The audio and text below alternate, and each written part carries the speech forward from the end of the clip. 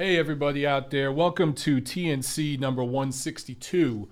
I am your host, Michael Montero, for Boxing Monthly magazine and BoxingMonthly.com. This is the new March issue of BM. Got some great stuff in here. By the way, guys, we're still playing around with the volume, trying to get the right mix. Let me know how this volume is. I know the last couple weeks it's been really, really loud on the YouTube version.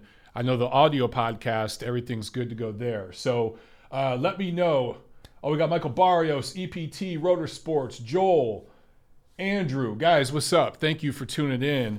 We're going to get started here with TNC 162. Again, let me know about the audio and how that sounds, okay? And also, any of you who are going to be in Dallas, Barrios, I know you're going to be there.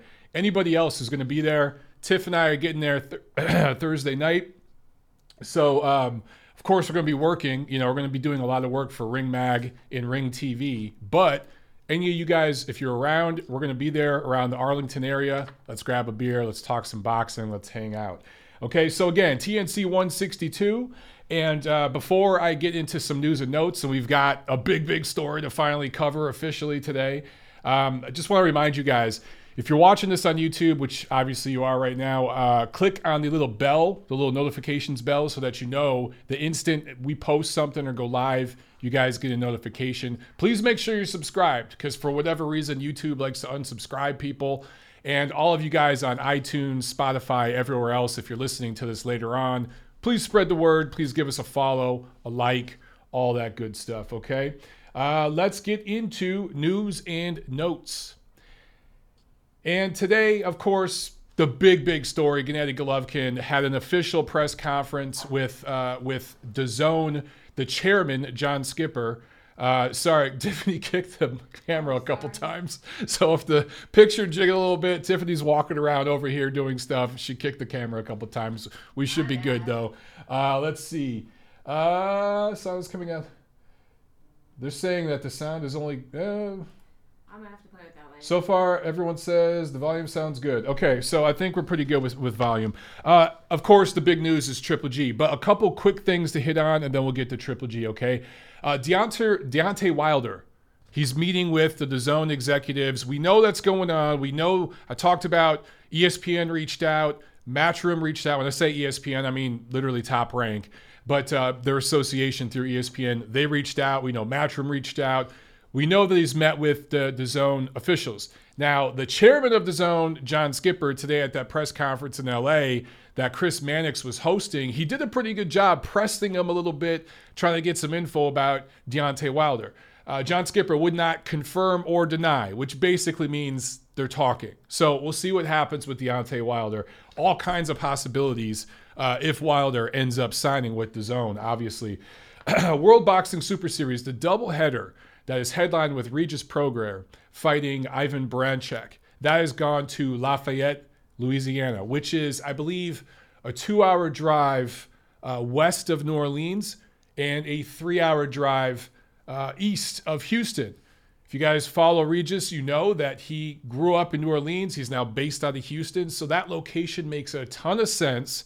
Now, they did explore other venues around the country, but it's tough finding dates and venues and everything like that during, April. By then, baseball's back. You've got basketball. You've got hockey. Everything is heating up, right?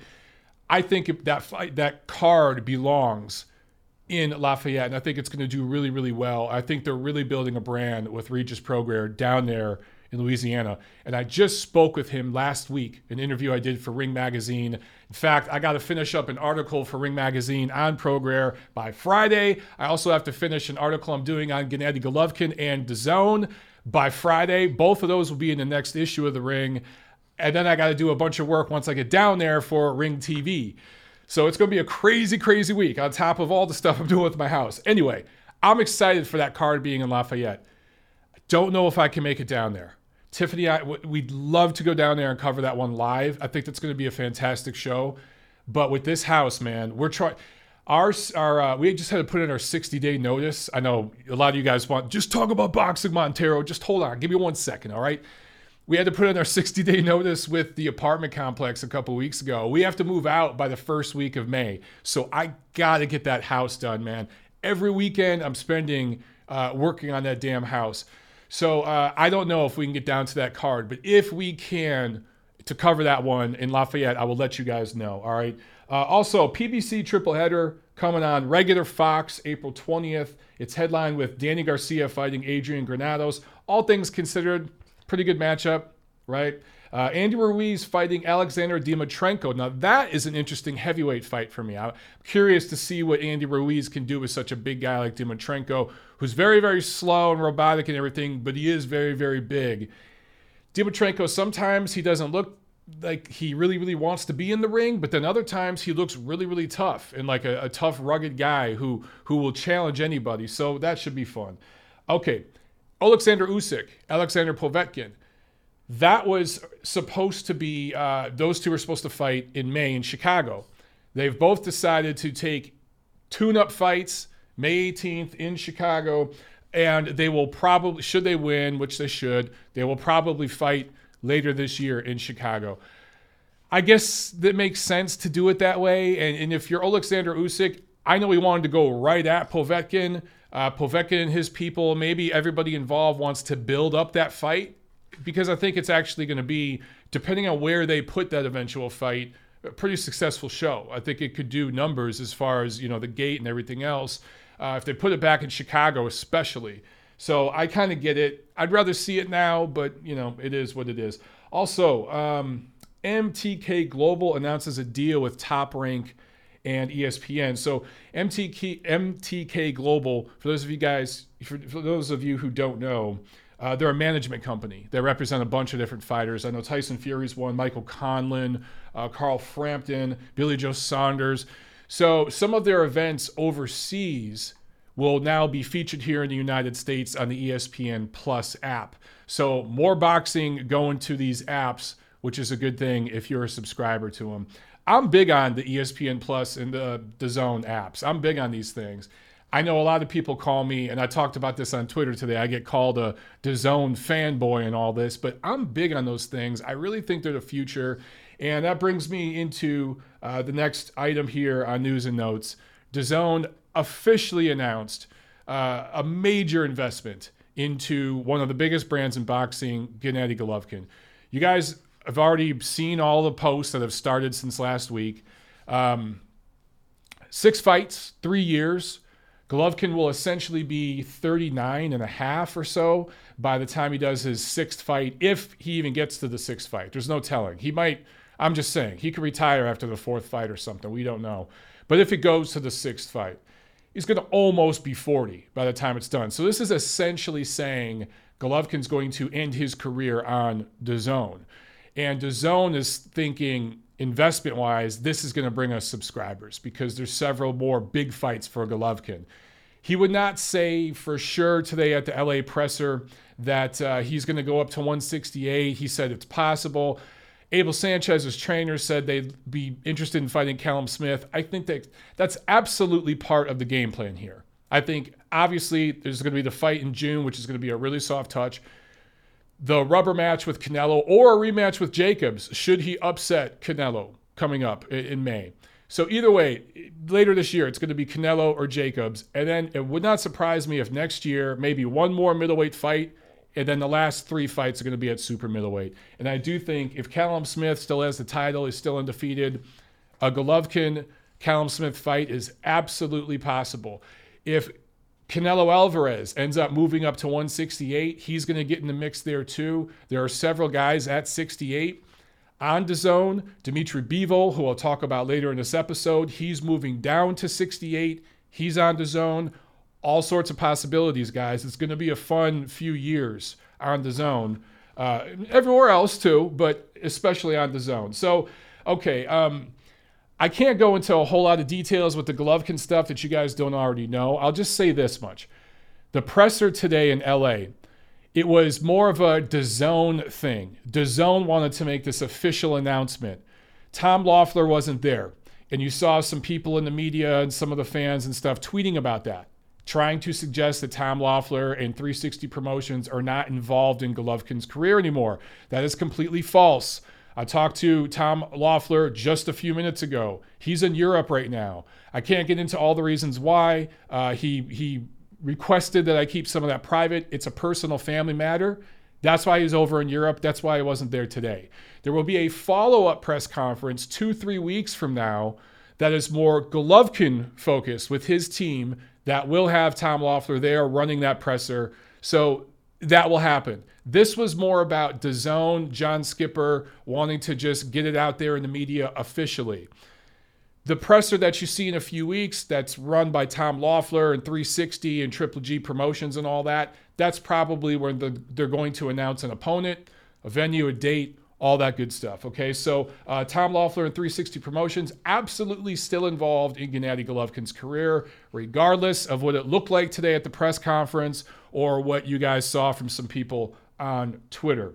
Triple G Promotions will have a stake in DAZN starting in 2020. They will start promoting 2 cards a year that will not have Gennady Golovkin on them. So that little part of the contract runs out in 2021 as well.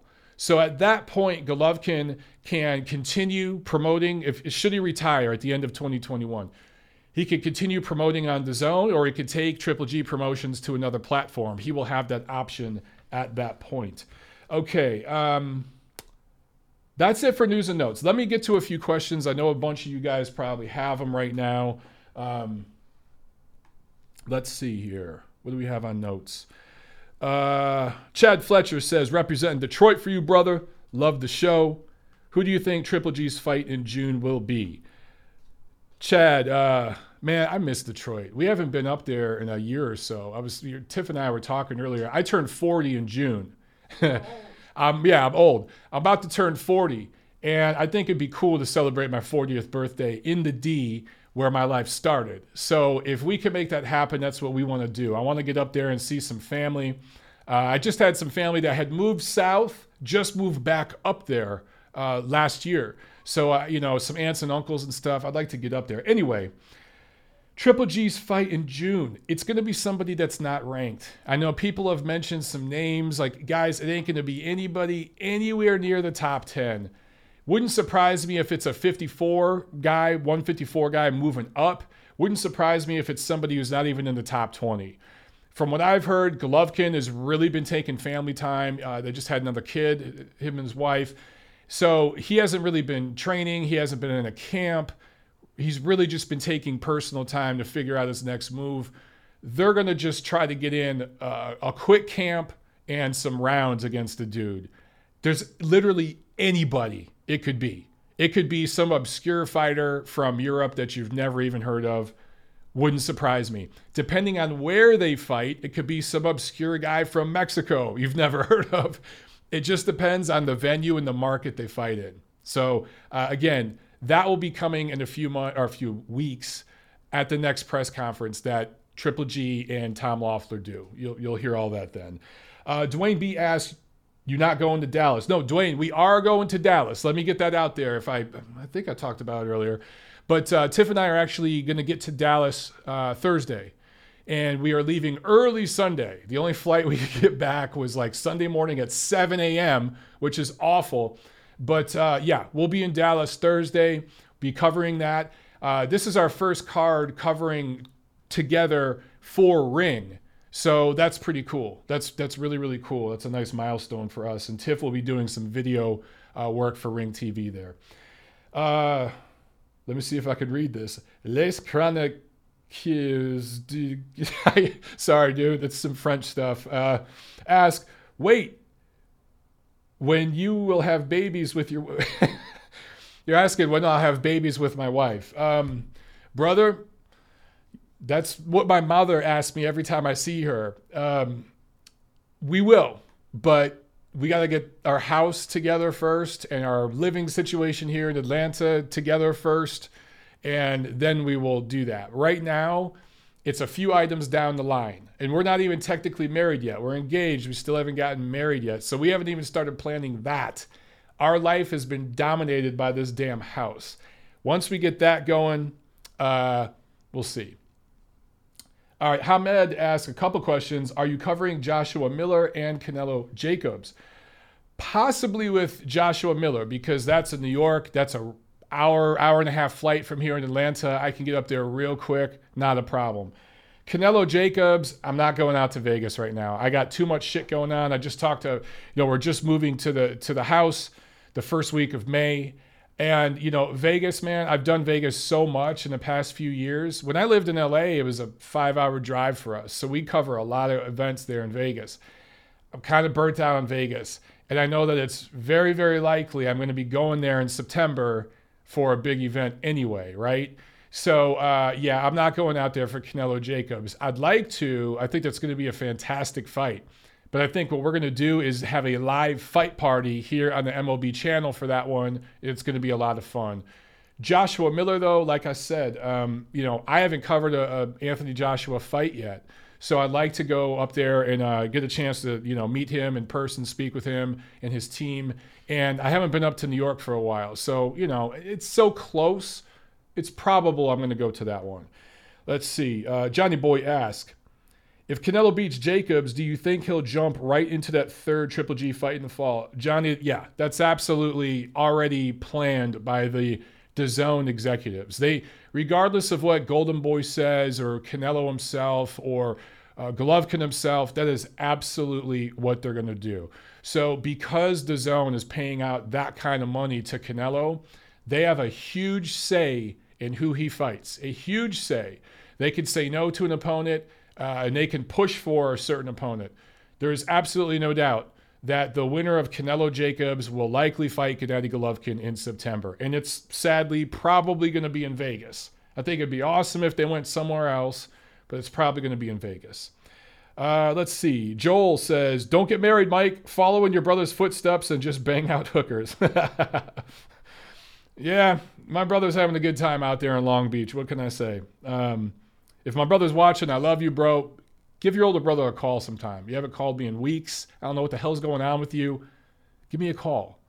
All right, let's see. Do we have any other questions real quick before I get into the review? There's one. Chad Fletcher, I'm June 16th, be 39. Damn, I'm June 13th, brother, so we're just a few days off. Let's see. I'm looking at the questions. I'm trying to look. I think I got it. Johnny Boy says, in all fairness, Triple G hasn't fought in 6 months. I'll probably be pushing for a year when he comes back. Yeah. I mean, the guy hasn't fought in a while. I think he deserves a soft touch. All right, guys. We'll get to some more questions later. Let's get into the review of what we saw last week. So Friday, March 8th in London, a card from Queensberry Promotions on ESPN Plus here in the States, BT Sport over there in the UK. Liam Williams scored a pretty dominant KO2 win over Joe Molander. Defense, I think it was the first defense of his BBB of C middleweight title, his British middleweight title.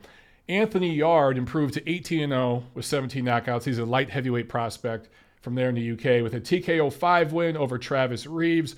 No surprise there. Look, Anthony Yard looks really, really great. Just waiting for him to step up. Awesome on Instagram with all the videos. He completely blows out Journeyman. Great. I want to see the dude step up and fight somebody in the top 20. I don't need to see him against the top 10. Let me see him against somebody in the top 20. Legit top 20. Daniel Dubois improved to 10-0, 9 knockouts with a KO2 win over Razvan Kojanu, who just last week in the preview section I said would probably give Dubois some rounds. Boy, do I look like a moron now. Won't be the last time. Certainly wasn't the first time. But Kojanu, now he's lost 4 in a row. I get it. That punch resistance and everything's gone. Still, I was impressed by this performance by Daniel Dubois. And for my money, he's still the heavyweight prospect with the most upside. I'll talk about a couple more heavyweight prospects later on. There's a couple who fought. One fought on that PBC undercard, who a lot of you guys are excited about. But Daniel Dubois, 21 years old, 6'5", just has so many great raw materials that he could use if he is developed the right way. And Frank Warren, he's kind of like the UK Bob Arum. I've always said that. There's just a lot of parallels between those guys in some ways in terms of the way they build fighters. And I just think that if he does the right thing with Daniel Dubois, sky's the limit. We still don't know if the dude can catch, right? We don't know how he can take a shot, but he is really developing. You know, Kojanu, I just said, he lost 4 in a row. Yeah, he was KO'd by Luis Ortiz last year in 2 rounds. Tiff and I were ringside for that one. He went 2 rounds with Luis Ortiz. He couldn't get to the 3rd round. He couldn't get to the 3rd round with Daniel Dubois. Now, does that mean I put Daniel Dubois up there with Luis Ortiz? Absolutely not. But it's an impressive performance from a prospect.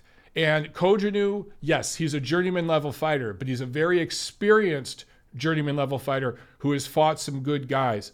Lost anytime he stepped up, but this is a slight little step up for Dubois, and boy, did he pass that test. I like what I see from that kid.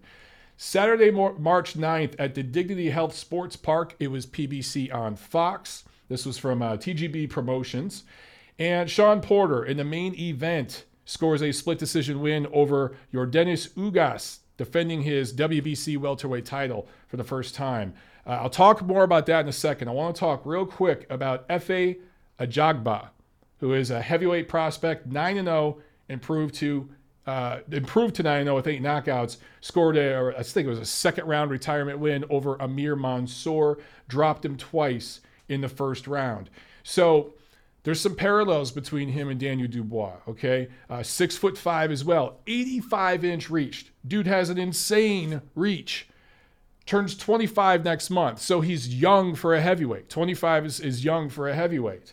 But hasn't faced the level of opposition yet that Dubois has. Now, a lot of you guys will point to Amir Mansour and say, man, Amir Mansour was once touted as a high-level a prospect in the heavyweight division that a lot of people were interested in before his legal troubles. I hear you. But the dude is well past it. I think he's in his mid-40s, at least somewhere in his 40s, a lot shorter than Ajagba.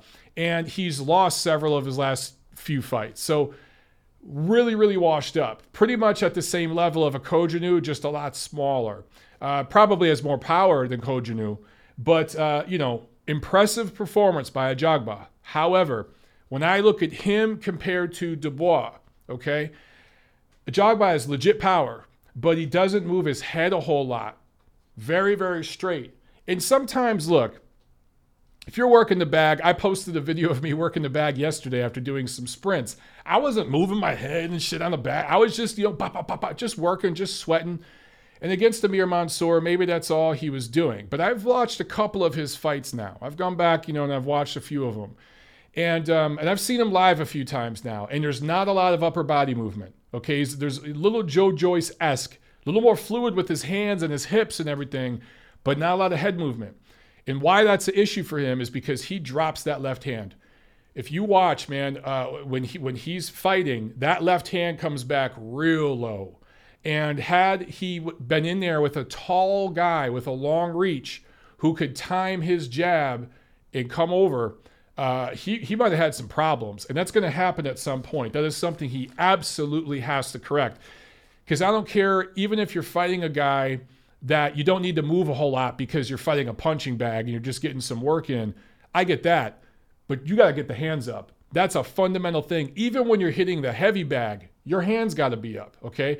I see guys hitting the heavy bag and their hands are down here. That's crazy. You got to have your hands up. That's something that you never stop doing. It is the first rule of boxing that you learn when you're a little 8-year-old kid that they teach you. Protect yourself at all times, right? You never take a second off when it comes to that shit. So when I see guys bringing their hands back low, even when they're facing an overmatched opponent and they're feeling themselves, everything's working for them, that's a warning sign. That's a big red flag. And that's something with Ajagba that, I just noticed with him. So anyway, Mansour is 1-3-1, one no contest in his last 5 going back to 2016. Really old fighter, inactive, very undersized. So good performance by Ajagba. Absolutely did what he was supposed to do. But I see some stuff there that concerns me. When I compare him to Daniel Dubois, I just see Dubois being way higher up the line in terms of heavyweight prospects with huge potential. That's just my personal opinion. Okay, main event. Sean Porter wins with the scores of 116-112, 115-113, and Zachary Young scored at 117-111 for Ugas. Now, Young is an LA judge. This fight was in LA, technically Carson, a suburb of LA. Not a very big crowd, very sparse crowd. It was kind of cold there that night. But a lot of people in the crowd were cheering for Ugas and feeling Ugas won. Was Zachary Young influenced by that crowd noise or whatever? I don't know. Guys, all of these scores were all over the place. I did not see a 117-111 fight for either guy. I didn't see a 116-112 fight for either guy. I could see a 115-113 score. I could see a draw. A lot of you out there feel Ugas won. I've heard people using the word robbery. This fight was too close and competitive to call it a robbery. Would not say that. I can totally understand why you feel Ugas won, some of you. Some of you feel Porter did enough. When I watched that fight, first of all, I saw a lot of standing and posturing and feinting from both men. Occasionally, Porter would dive in the way he does and throw a combination. Most of it was shoe shine that missed, but occasionally he'd get a shot in. Ugas, when Porter would dive in, he'd do some good work to the body. He'd do some nice counter punching. But in between those little bursts of action, there was a lot of lulls. The difference, my personal opinion, when you look at a fight like that, who filled those gaps of inactivity, even if it was just moving forward, showing some ring generalship, popping an occasional jab? For my money, that was Porter. So Porter filled the gaps of inactivity when Ugas would stand around waiting. Now, who landed the better punches? Ugas, for the most part. Ugas did a lot of really good body work, and for whatever reason, a lot of professional judges ignore body punching. I don't know why. But I look at that, right, and I chop all that up, and I see a fight where neither guy really went balls out. Neither guy really went for broke and said, this is my fight, I'm taking this shit. I saw both guys kind of doing just enough. I don't understand Porter's game plan. I know his father, Kenny, wants him to box. He's not a boxer. Dude, don't try to be a boxer. Do what you do. Be who you are. Get inside, be rough, be awkward, headbutt the shit out of people, and make it a bloody, rough fight. Porter's never going to be very exciting to watch. In there with a Cuban counterpuncher with the mentality of land one or two punches around and try to win the round, that's going to make for some boring shit. To me, this wasn't a very fun fight to watch. But in the end, I would have been totally fine with the draw because I just didn't see either guy push. And that's, to be honest with you guys, at the 10th round, I went over to DAZN instead of watching DAZN. I did not watch the final two rounds. I had it pretty much a draw at that point, and that was it. Now, in the 12th round, there was some controversy because people say that Porter was punched and he fell down, and that should have been called as a knockdown. Referee Jack Reese got that call correct. It was a slip. Ugas threw a punch, but it was a clubbing shot, and his glove kind of landed back here. It was not a scoring blow. The glove didn't land here. It landed kind of like this, like the tape of the glove slid across the back of Porter's head, and he slipped on the canvas. It was not a knockdown. So I could go over punch numbers and all this kind of stuff. Does it really matter? Porter landed more jabs. Ugas landed more body punches. They both technically landed the same amount of power punches. When a guy lands more jabs, what that is telling me, when they land equal amount of power punches and one guy lands more jabs, what that's telling me is that dude is filling the gaps in between the offensive bursts. Who was coming forward in this fight? Who would occasionally pop the jab? Who was controlling the real estate for the most part? To me, Porter did enough of that to at least get a draw or eke out a 115-113 decision and keep his title. That's what I saw. But again, I didn't watch the last two rounds. I'll admit it. But I could totally understand if you preferred Ugas's body work and you feel he won. But 117-111, Ugas did not win 9 rounds. 116-112 for Porter. Porter did not win 8 rounds. Those scores were too wide and all over the place. The 115-113 score, that was the best score for me that night. Okay, Yeah, so, okay, Porter had trouble making weight. He had to cut his hair to make weight. Some people made a lot about that. Do I feel it affected his performance? No. He still looked pretty fresh. He looked like Porter. Porter's never going to look like a dynamo or a defensive wizard or beautiful, like aesthetically pleasing. He looked the way he normally looks, except it seemed he was trying to stay on the outside and box, and that's just not his game. But, could it be that Porter's having trouble making welterweight now or anything? I don't think so. He was so close, and it just took him cutting his hair and, taking a couple minutes to get down. I generally, when I see that, especially with a guy as experienced and professional as Porter, and he stays in shape year-round, he's one of the classiest good guys in the sport. He really is, and he's a true professional. I just think him and his camp made some kind of miscalculation somewhere. Maybe the scale that they used in their hotel room the night before, that morning, was off. Maybe they just miscalculated something. I don't see this as it's going to become a trend with Porter and he's never going to make weight. He's going to be an Adrian Broner or an Omar Figueroa. That's not what I see. He just made a miscalculation and missed weight. It does happen. Okay, the same night in New York, upstate New York, up in Verona at the Turning Stone Resort, a card with a bunch of different promoters came together. And in the main event, Dimitri Bivol scores pretty much a shutout decision over Joe Smith Jr., defending his WBA light heavyweight title. This was a very one-sided fight. But in boxing, one punch can change everything. And at the very end of the 10th round, it landed right at the bell. Joe Smith threw a clubbing right hand that nailed Bivol on the side of the head. He was visibly wobbled. He wobbled back to his corner. If that punch had landed at the beginning of the 10th round, Joe Smith Jr. would probably be the new light heavyweight world titleist. But Bivol, give him credit, goes back to the corner, regroups. His father kind of got his ass in the corner. I think he was asking, like, what the fuck's up with your legs? Get it together. Or saying that to him. And he wasn't the same in the 11th and 12th round, but he got it together. And at the end of the 12th round, he had Joe Smith hurt. So seeing a guy hurt like that in a fight and seeing him survive that and get through that, that is a confidence builder for a fighter. It's a test for a fighter. Bivol passed it. Now again, if that punch lands at the beginning of the round, totally different outcome. But he recovered. He recovered enough to not only win, but put a whooping on Joe Smith toward the end of that 12th round and close the show really, really in dominant fashion. So I give him a lot of credit. And I think it's another learning experience for Bivol. Well, a lot of you guys forget, man, how many fights does Bivol have? I don't have it here on my notes, but I think it's 20 or so fights. He's not the most experienced guy in the world, and he moved up very quickly. So he's still learning things like this.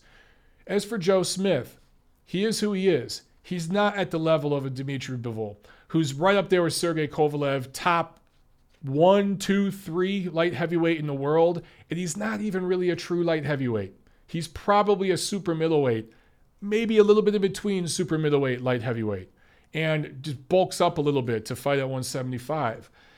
So for Joe Smith to go the distance and to be competitive till the very, very end, good for him. And I think that I talked about this on Twitter that night. Had Ugas fought with the same urgency Smith did, if Ugas fought that way against Porter and showed it and weared it on his sleeve, right? That body language, moving forward, constantly pressuring Porter the way Smith was doing to Bivol, even though he was getting outclassed, I think Ugas would have got the nod over Porter.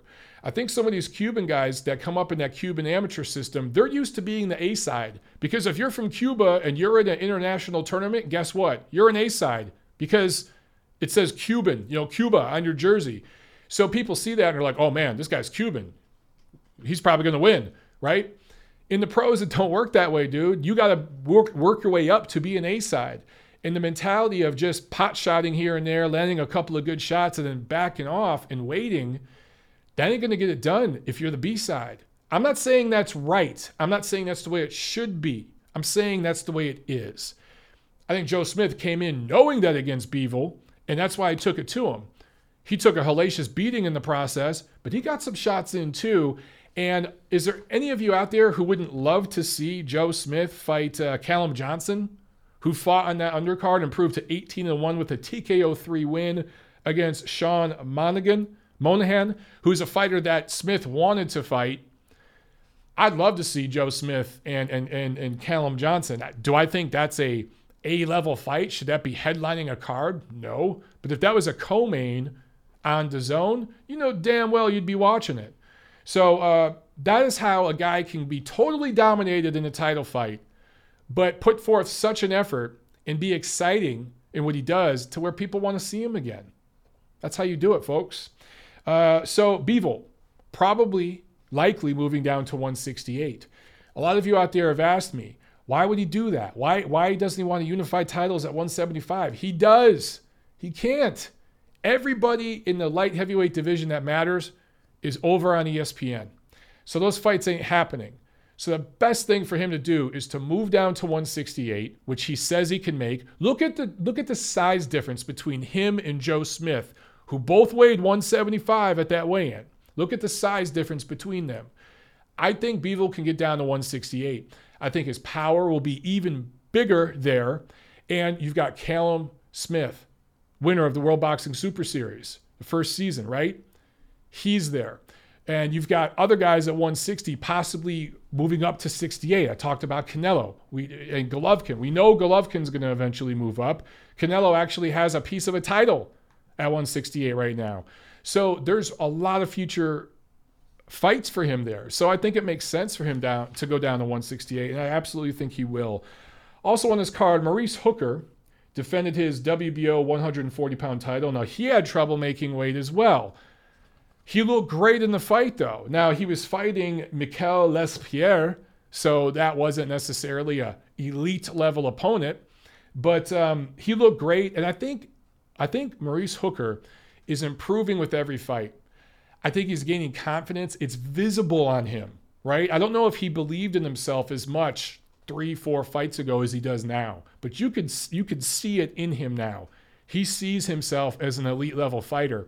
His body language, his eyes, everything he does reflects that. And he showed that in his fight. Again, Hooker maybe could be having trouble making 140. Maybe he needs to move up to 147.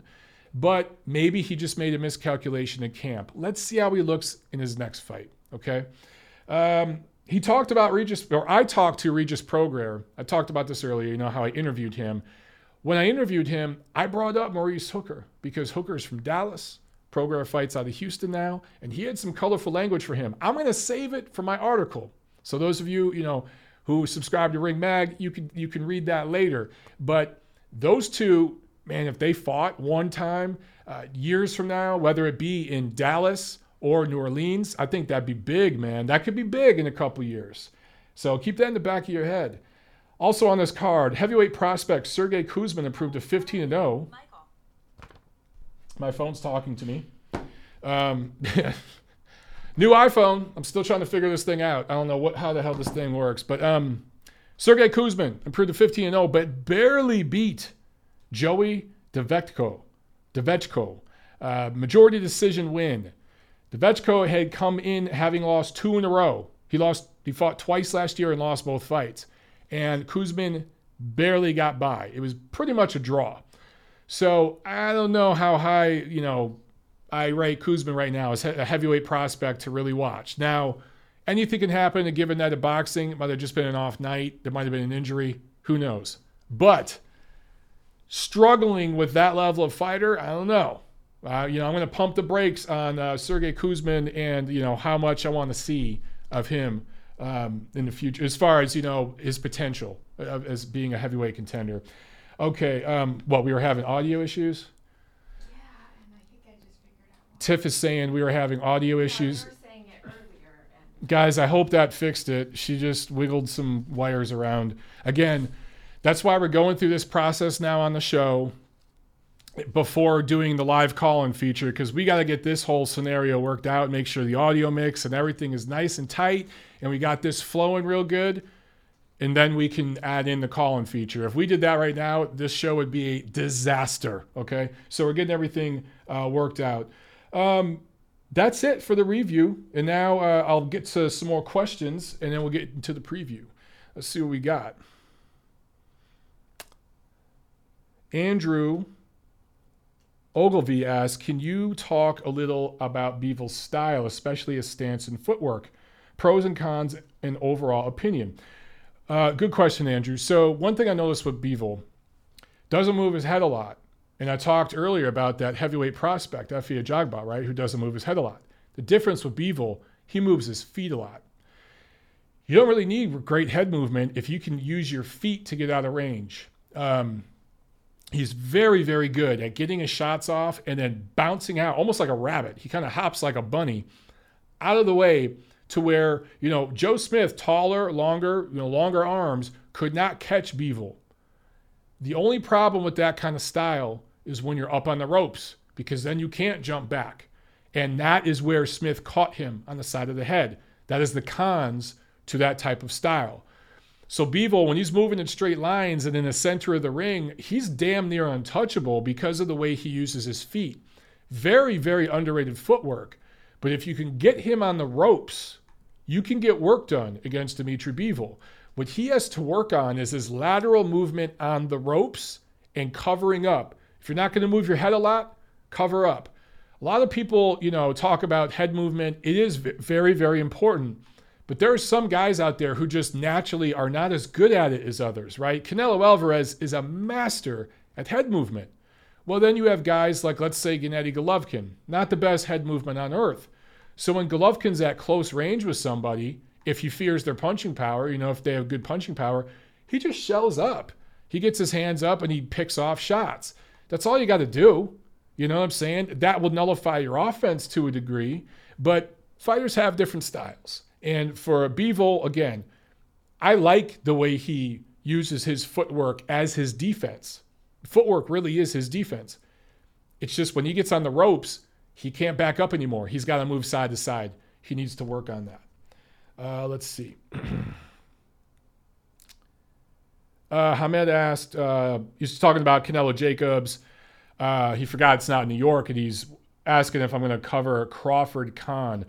We were originally going to go to Crawford Khan. In fact, I talked with the guys at Top Rank about that, but we just can't do it because it's in April, and like I said, I got to finish this house. So all 4 weekends in April, I'm going to be drinking beer and working in that house, and then I will come home on Saturday night and watch the fights with you guys and tweet and do a lot of shit posting on Twitter, which I need to stop. I need to start doing less of that because it gets me in some trouble. But I like to have fun and make jokes. What can I say? Game Bread Fight TV asks, what's up, Mike? Been training with Coach Eddie. Greetings from LA, homie. Man, tell Eddie I said what's up. That's awesome, man. Damn, dude. I miss Coach Eddie. I had so much fun training with him and a lot of good, fun memories, a lot of laughs. I hope he's doing well, and I hope you guys are having fun. I assume you're working out there, City of Angels Boxing. I miss that gym. It's funny. I'm working out right now just at this LA Fitness that's right down the street because I get a great deal at LA Fitness. And it's dirt cheap. It basically costs the same as a DAZN subscription for me to go there.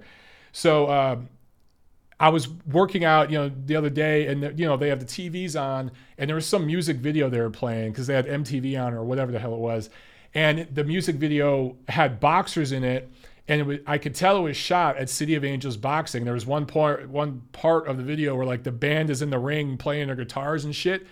And boom, right there, City of Angels Boxing in the ring. And I'm like, damn, that's the ring I used to spar in. That's the ring that I even got Tiff to train in that ring a couple times. So it was cool to see that on TV. It made me homesick, I got to say. October 4th, ask, do you think the ref should have taken a point when Joe Smith Jr. body slammed Bivol? That had me angry. He said angry with capitals. I think shit like that deserve points taken away without needing a warning. Honestly, every situation's different, dude.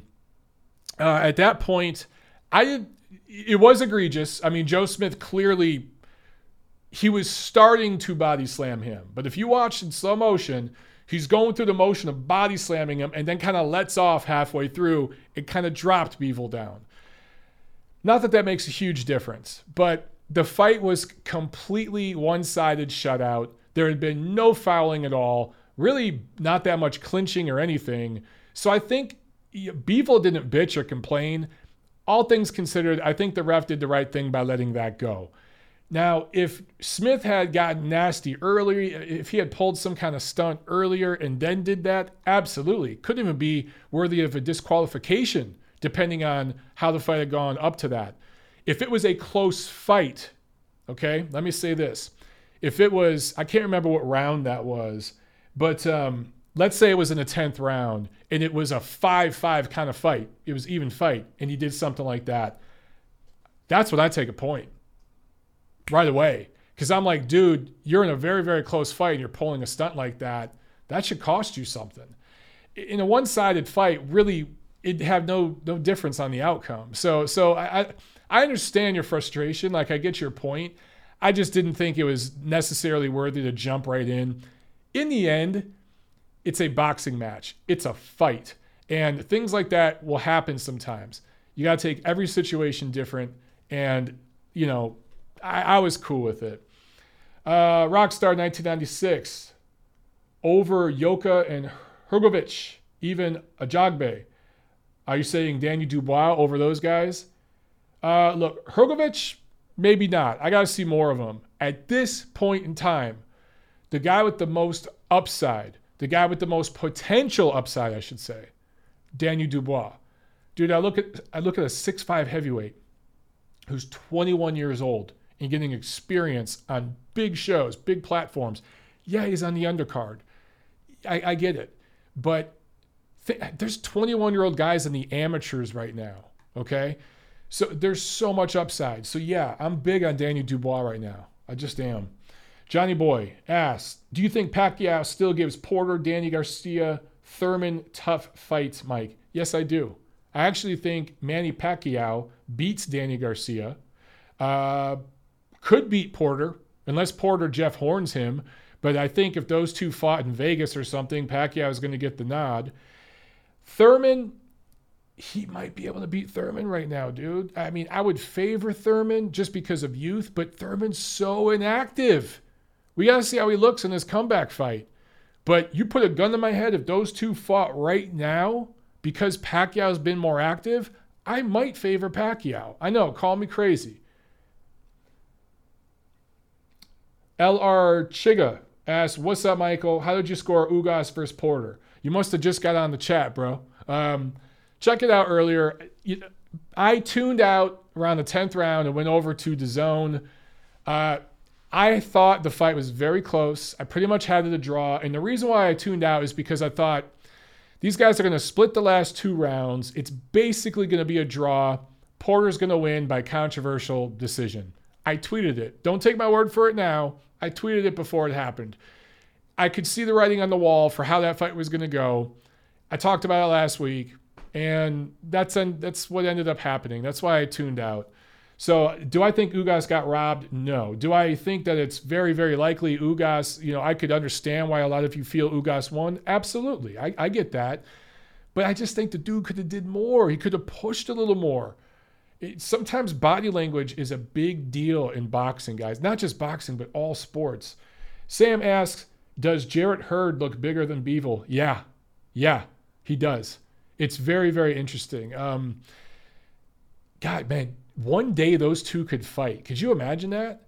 And in the ring when those two fought, if they ever fought, let's say 2 years, 3 years from now, Hurd would be the bigger guy. Think about that for a second. New Day asks, when will Steve Kim get inducted into the Hall of Fame? Steve is well on his way.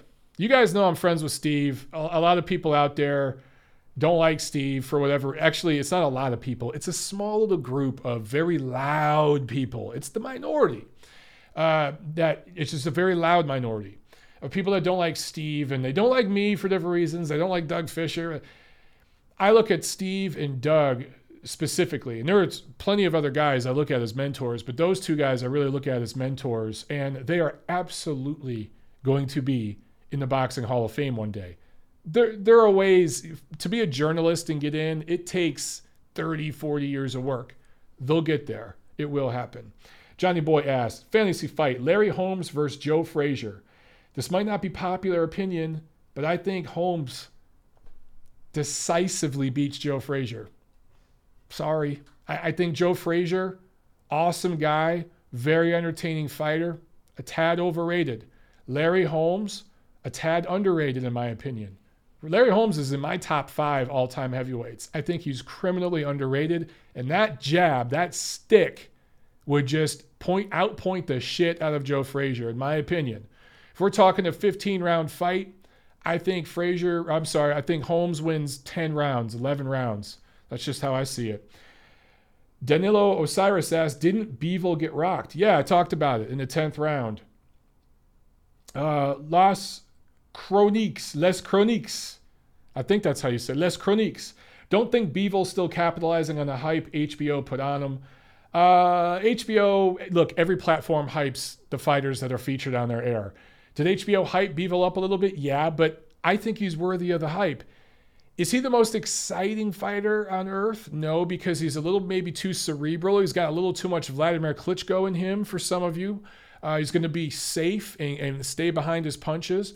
But, man, again, consider the experience level that guy has. He's not like a seasoned pro yet, and he's already a world-class light heavyweight, and he's probably going to be at super middleweight soon, where I think he's going to be a monster. I think he's worthy of the hype. Jimmy the Gent, Kovalev versus Bivol. Who wins? Whew. Man, that's a tough one. I tell you something. The Kovalev that beat Edladir Alvarez recently at 175, where he's bigger than Bivol, I might favor him to beat Bivol. I might. On the outside, the boxing those two would display would just be gorgeous. It'd be beautiful. At mid-range, I think Kovalev's a little better. On the inside, if it gets to the inside, I think Kovalev has what he learned in those Andre Ward fights. He would be able to apply against Bivol. And I think that might be the little extra, just the experience level. I would favor Kovalev right now by very close decision. Very close decision. John Gary Navida asks, Mike, does Bud Crawford need to leave Top Rank to get the fights he needs at 147? The Khan fight is a money grab. The Khan fight isn't necessarily a money grab, it's more of a brand building exercise. And every fighter needs those. I do agree with you that he's being kind of shut out because all the fighters at 47 that matter are with PBC. It's kind of the situation Bivol is facing at 175 right now, fighting on DAZN. However, Crawford is a brand. He's a huge name brand in Omaha. He does sellout fights there. He could fight anybody there and sell out a venue. He's maybe the best fighter in the world pound for pound already. He's been recognized as such for several years now. 3-division world titleist. I say keep lining him up and knocking him down and creating the hype for the fight with Errol Spence or Mikey Garcia if he beats Errol Spence or Keith Thurman. Any of those guys. Build up the hype for that. And eventually, there will be enough dollar signs where those fights happen. But for right now, look, if it ain't broke, don't fix it, bro. All right, guys, that's it for questions right now. We'll get to some more of them later. Let's get into the preview of what we got coming up this week. Okay, Friday, March 15th at the Liacouras Center in Philly, Matchroom DeBella Peltz doing a co-promotion. This will be on DAZN. And in the main event, Tevin Farmer is fighting Jono Carroll out of Ireland. This is the third defense of his IBF 130-pound title. For Carroll, for those of you who haven't heard of him, don't feel bad. I haven't either. He is 16-0-1 with 3 knockouts. Out of Ireland, as I mentioned, this is his first fight in the US of A. He fought an IBF eliminator back in December. The problem is it was a draw. So I don't quite understand how he gets this title shot against Farmer when the eliminator ended up in a draw. I don't know what really happened there. If any of you guys know, some of you guys on the Irish fight scene over there, whatever, let me know. Maybe you know something that I don't. Maybe I just skipped over something. So you got to favor Farmer in that fight, fighting there in Philly. A lot of Philly fighters on this card. Gabriel Rosado 24-11-1. Much better fighter than his record suggests. Going up against Polish fighter Maciej Sulecki, who's 27-1. His only loss as a pro is to Daniel Jacobs. I think that's going to be the fight of the card. I think that's going to be a really, really good fight. There will be blood in that fight. Fighters will bleed. Probably both of them. Definitely Rosado. Rosado bleeds when the wind blows. He's going to bleed. Sulecki might bleed too. There's going to be blood in that one, and it's going to steal the show. I'm telling you. Also on this card, female fighter, Katie Taylor. Probably the best female fighter in the world. I understand that Cecilia Brækhus is the first lady of boxing. Right now, she's the most accomplished female fighter in all the world. But Katie Taylor, for my money, probably better pound for pound already. And she is unifying. She already has 2 titles at lightweight. She is unifying with the WBO titleist out of Brazil, Rose Volante. So probably going to win that fight, right? And she'll have 3 titles at that point. Hank Lundy, Philly fighter. He's on the card too. Luke Campbell. And Kazakh Brooklyn fighter Daniyar Yelyusinov. 5-0, born in Kazakhstan, now based out of Brooklyn, won a gold medal in 2016. He's on that card. And of course, because this is on DAZN, you guys get to watch all of it. Go ahead, call me a DAZN fanboy. I don't give a shit. So that's Friday. Saturday, March 16th, Kosei Tanaka, 12-0 fighter out of Japan, defending his WBO flyweight titleist against another Japanese fighter, Ryoichi Taguchi. And of course, that card is in Japan. Tanaka has held the WBO title at 105, 108, and now holds the title at 112. And, just looking at the schedule this weekend, club shows all over the world. I think there's a Telemundo card out of Mexico, but there's stuff all over the world. Club shows all over the world. Boxing, I'm telling you guys, there has been a resurgence in the last couple of years. It's freaking great, man. So no matter what part of the world you're watching this show from, there's probably some action this weekend in your corner of the world, I'm telling you. But the big fight this weekend, the big card, obviously, Errol Spence, Mikey Garcia, fighting at AT&T Stadium in Arlington. This is PBC on Fox pay-per-view, and this is being put together by TGB Promotions. So for Spence, technically this is a title defense of his IBF welterweight title. This fight kind of transcends titles, though, because you got a guy who's really a lightweight, maybe a super lightweight in Mikey Garcia, and a busting at the seams huge welterweight in Errol Spence. So this is a multi-divisional type of fight, right? Now, the old adage in boxing is that a good big man beats a good little man. Yes, this is true. What we don't know, and that's why I've become really interested in this fight. I'm actually really excited to go cover this live and be there. What if one of these guys is great? No one's asking that question, because here's the thing. A great little man beats a good big man. So in this fight, we're going to find out if Mikey Garcia is better than good. We're going to find out if he's great. We're also going to find out maybe if Errol Spence is great. Maybe both of these guys are great. We're going to find out. But yes, a good big man beats a good little man. But a good big man gets beat by a great little man. And people have been talking about Mikey Garcia as perhaps being the best fighter in the world pound for pound for a few years. Now, me personally, I haven't seen that. I've been very critical of Mikey Garcia. He kind of pulled an Andre Ward there for a while and sat in his ass during his prime. The difference between him and Ward is now he's taking a crazy challenge that he didn't have to take by doing this Errol Spence fight. He says he sees something in Spence. I believe him.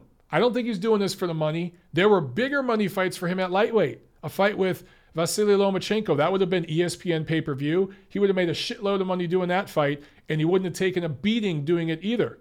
So him taking this fight, I believe he sees something. I know for a fact he's put on weight the right way. Full VADA testing for this fight, which I love. Both fighters, VADA testing. So I think that this is a clean fight. I truly, truly believe that. And I think that both guys are taking it seriously. Pressure. 100% of the pressure is on Errol Spence. He's supposed to win this fight. He's supposed to win big. He's supposed to knock Garcia out. You have all that pressure. You're fighting in Dallas, Arlington, a suburb of Dallas, and you're from Dallas. So hometown fight, lot of pressure. You're supposed to win. You're supposed to win big. Garcia's coming in. He's supposed to get knocked out. He knows this. Him just going the distance is a moral victory, right? There will be people out there who will be shocked when this fight goes the distance. I didn't say if. I said when. This fight is going the distance. No one's getting knocked out. It's going all 12. I'm saying it now. Bet the bank on it. Now, maybe I'll be made to look like a complete moron in a few more days. Maybe Spence will show us he truly is great and mop the floor with Garcia. I just don't see that. I see it going all 12. What I keep going back and forth on is who gets the decision. This isn't Vegas, but Texas, some shady stuff happens in that commission too. Who gets the decision? Who gets the benefit of the doubt in the close rounds? If Spence legitimately wins a close round, right? Will he get the round with the judges? Or will the judges curve the grading scale because Spence is supposed to win? If Garcia looks better than they think he's supposed to look, will they award him a round he didn't really win? There's so many different ways to think about this. One thing that no one's talking about. Everyone's talking about the size difference, right? Size matters. What did I say earlier? Good big man beats a good little man. However, so does inactivity, activity, level of opposition, level of skill, level of seasoning, level of experience. All these things matter. In just the last 2 years, I want to tell you guys something that no one else is talking about. Nobody else in the media is talking about this. I don't know why. In 2017 and 2018, okay, the last 2 years, Micah Garcia has fought 4 times. He's 4-0. He's gone 39 rounds. He went 24 rounds last year. Spence, in that same time, has fought 3 times. He's only fought 19 rounds in the last 2 years. He only fought 8 rounds last year. 8 rounds. One guy fought 24 rounds last year. One guy fought 8 rounds. I think that matters in this matchup because I think timing and all of that is going to play a massive role in this fight. Also, who did they fight? Garcia fought Sergey Lipinets, Robert Easter. Neither of those guys are elite, world beaters, future Hall of Famers, but they're both quality, top 10 level fighters. Errol Spence fought Lamont Peterson, who was a quality, top-level fighter, but he had been inactive. I talked about this before. Peterson had fought, I think, once in like 2 years. He had had performance-enhancing drug issues, suspensions, all kinds of stuff. He'd been softened up by some tough, long, grinding fights. Not the same guy he was 5 years ago. So that's a nice-looking win for Spence. But I'm not so sure that beating Lamont Peterson in 2018 is as good or better than beating Sergey Lipinets and Robert Easter, who both came in with O's. Robert Easter probably got the benefit of the doubt in a couple of decisions, maybe shouldn't have had his O. But those two guys, considering where they're at in their career, probably better wins at this point than a win over Lamont Peterson. Yeah, I'm saying that. And then he fought Carlos Ocampo, who's a journeyman, who didn't even last, a round? So, guys, you start taking all this into consideration, okay? And this is where my head's going. I'm thinking, does all this shit matter? Does Garcia shock the world to win this fight? And do we end up looking back a week from now and thinking, how the hell did we think Garcia wouldn't win this fight, right? Or is all this just genius promoting, marketing, management by PBC, the fighters involved, the networks, taking all these factors and using it to promote the hell out of this fight, which is a gross mismatch, trying to make it seem competitive? Which one is it? I'm not going to give you guys my prediction until I get to Dallas. I'm gonna bail out right now because I keep going back and forth. I think I know who I'm going to pick. I think I know. But I'm going to hold out until I get to Dallas and give you, maybe I'll do like a live video from the weigh-in or something and let you guys know what I think then. But I'm curious what you guys think of everything I just said, okay? I want to hear about it in the comments section. Those of you who are going to listen to this later on iTunes or Spotify or whatever, tweet me. Let me know what you think about this breakdown and all the things I talked about that nobody else seems to be mentioning. Everyone just talks about the damn weight difference. There's a lot more to this fight than the weight difference. Okay, also on this card, David Benavidez, fresh off his coke suspension, going up against J. Leon Love. Love is coming off the loss to Peter Quillen last year. So Benavidez should improve to 21-0 with this one. Gets a layup here. Also on this card, Luis Neri, who is 28-0 out of Mexico, fighting McJoe Arroyo out of Puerto Rico, twin brothers with McWilliams Arroyo. The Arroyos are good quality fighters out of Puerto Rico. Here's what I don't get about this one. Neri, of course, a former bantamweight titleist, had issues with performance-enhancing drugs testing, suspended indefinitely by the California State Athletic Commission and by the Japanese Commission. Currently suspended under those two commissions. I guess it's cool for him to fight in Texas, though. That's just the way they roll down there in Texas.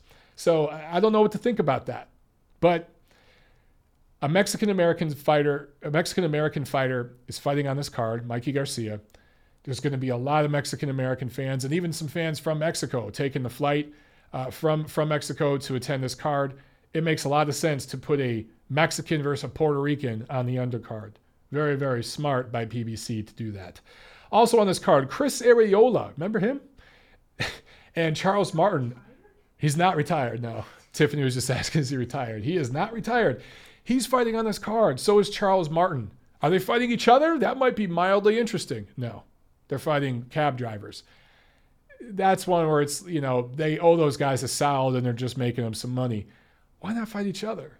That'd be kind of entertaining. Marcellus Wilder, brother of Deontay Wilder, who is drilled and KO'd about 6.5 weeks ago, should be on a KO suspension. He's fighting on this card. By Saturday night, it will be exactly 7 weeks from when he was badly knocked out. I can't remember which round it was on a card in late January. Usually when you get knocked out like that, you're not supposed to fight for a few months. This dude's fighting 7 weeks later. How is that cool? Texas!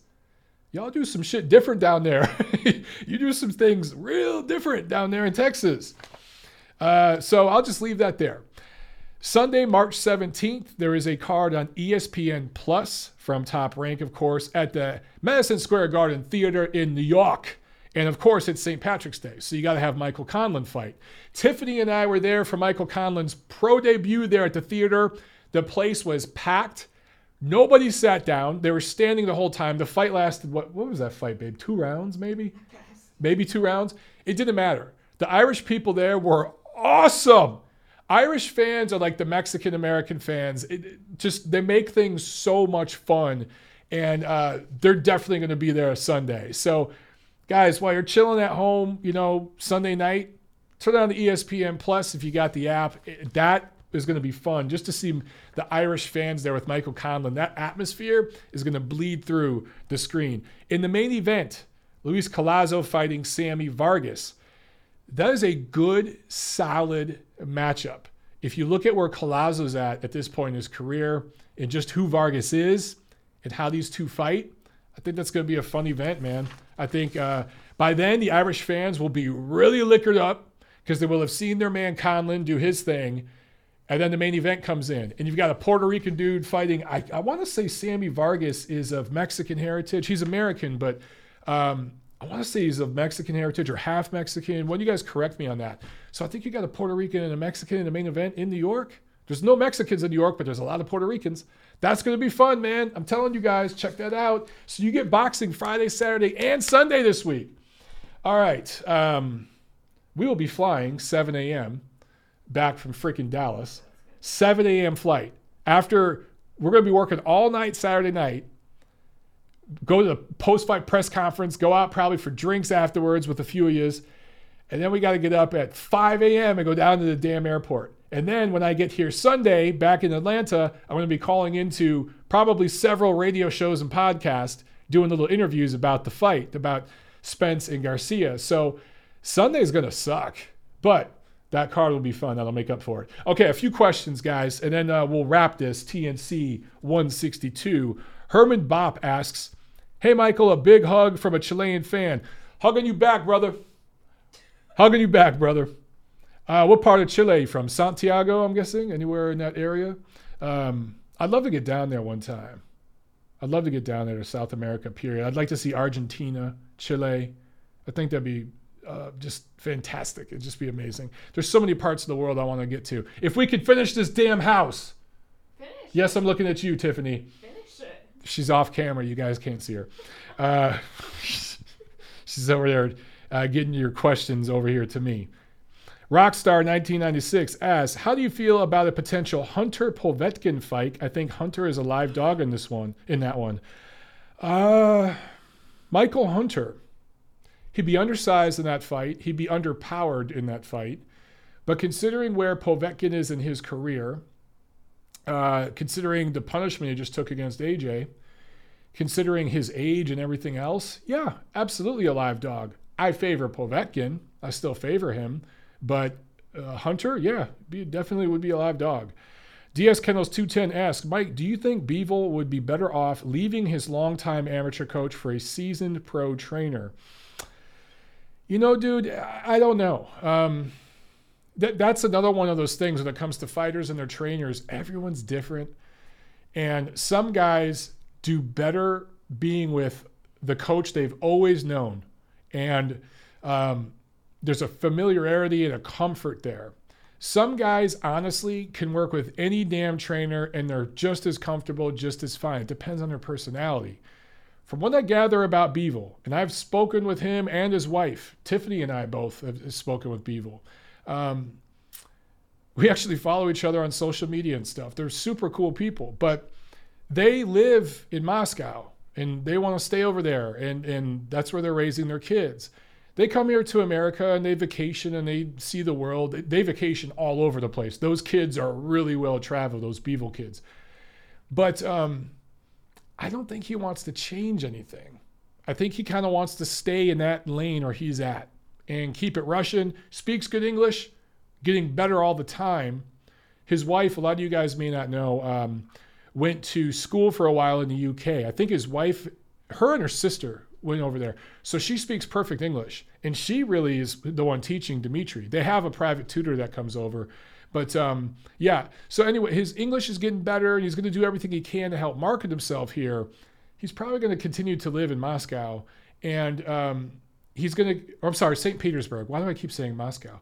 He's going to continue to live over there in St. Petersburg. And I just don't see him changing anything. Now, if and when he loses for the first time, that might all blow up because then it might click. Hey, I need to work on some shit. Until then, I don't see it happening. Vlad Rodichek asks, "What do you think about Israel the Dream Madrimov?"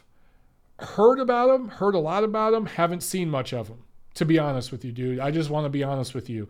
I've been meaning to look at some stuff, to look on YouTube and watch some of them. I just haven't seen a lot of them. So I wouldn't feel confident answering that question until I see more of him. But I know a lot of people that are really, really high on him, people that I trust, who have told me to check him out. Carlos Espinal asks, "Which promoter you think is mostly responsible of most of the fights not happening?" All of them. That's an easy answer. All of them. And it's really not just promoters. It's these fighters now, they have managers, publicists, advisors, and there's network issues. You have DAZN, you have Showtime/Fox, you have ESPN.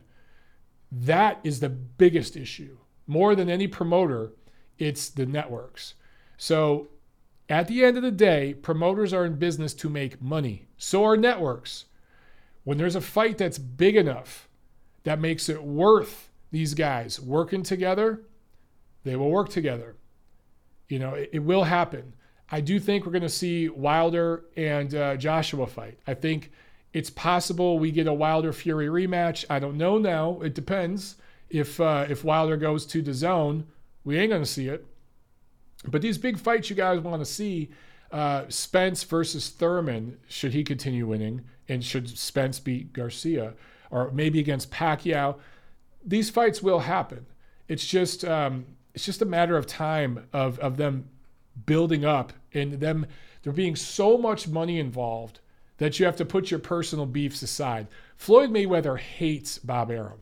He does not like him. And Al Heyman and Bob Arum, they're okay, but they don't love each other. They all work together to do that Mayweather-Pacquiao fight because it got to a point where the money was so ridiculously stupid, you couldn't say no, right? So, the biggest issue is the networks. John Gary Navita asks, is Dickie Cole still the head of the commission in Texas? I believe Dickie Cole may have passed away. I think that he was the former commissioner. I need to check on that. But I seem to think that a couple years back he died and may not be the commissioner anymore. Lawrence Cole, his son, of course, still referees. But I'm not sure. I need to check on that, dude. But yeah, either way, that commission, there's some issues. Harrison Property asks, question, Mike, have you seen Tim Tszyu fight? And what are your impressions? I have seen Tim Tszyu fight a little bit. Definitely got some good tools. He inherited some good stuff from his old man. Just need to see him develop more. At this point, he's exciting. It looks good. He's blowing out guys that he should blow out, but needs to step it up a notch. And we need to see him. He's not ready for top 10 or anything like that, but let's see him in there with an experienced pro that can give him a lot of rounds, and let's see him face a little bit of adversity and see how he responds. But right now, there's definitely some potential there. Absolutely. Especially for him to build a brand there in Australia with his father's legacy there. All right. Let's do one more question. We have any more questions? Lawrence Cole is from Texas, right? Hope he isn't the ref. Yes. And his father, as John asked, his father was the head of that commission. I think his father passed away, though. But yeah, Lawrence Cole, not a bad guy. He's a nice guy. I just, I don't think he's the best ref.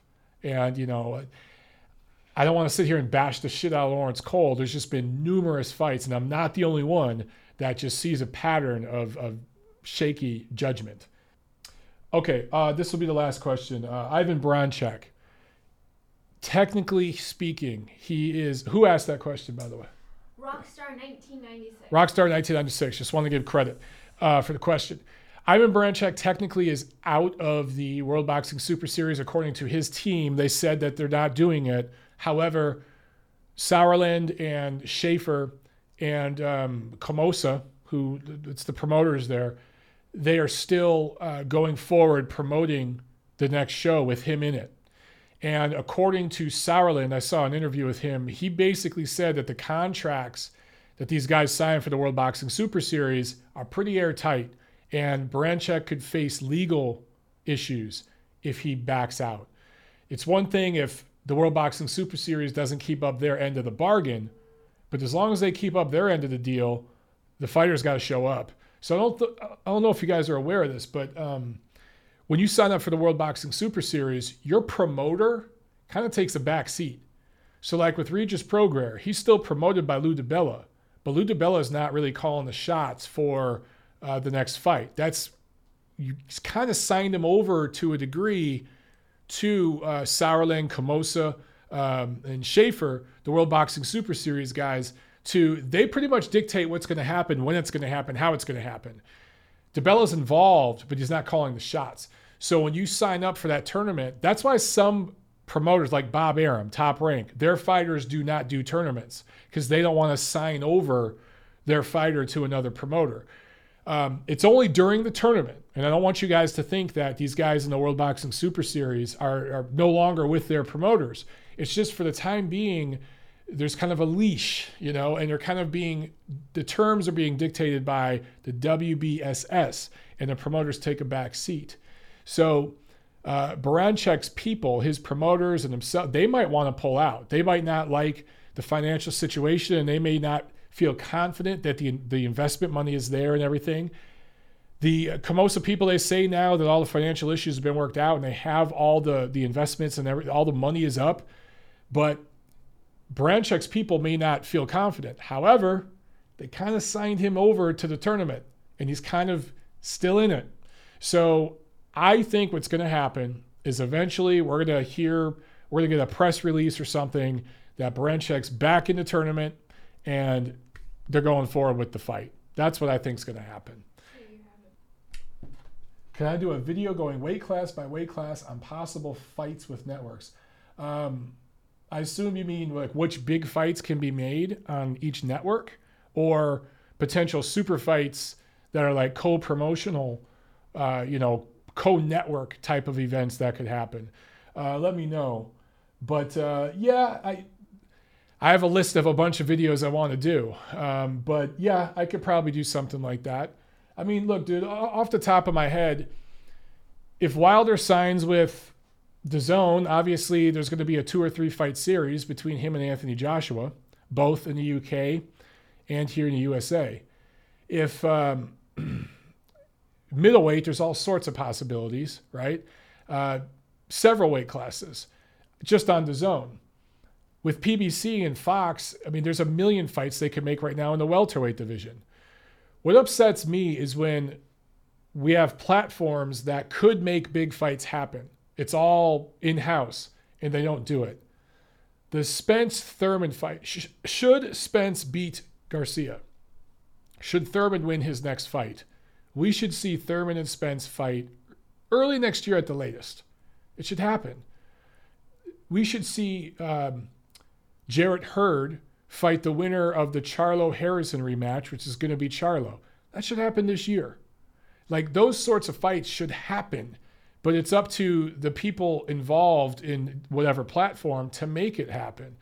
We'll see. But yeah, maybe I could do something like that in the future, bro. I'll put that on the list. I have a list of like over a dozen videos that I've been meaning to make, for some of them for like a couple years.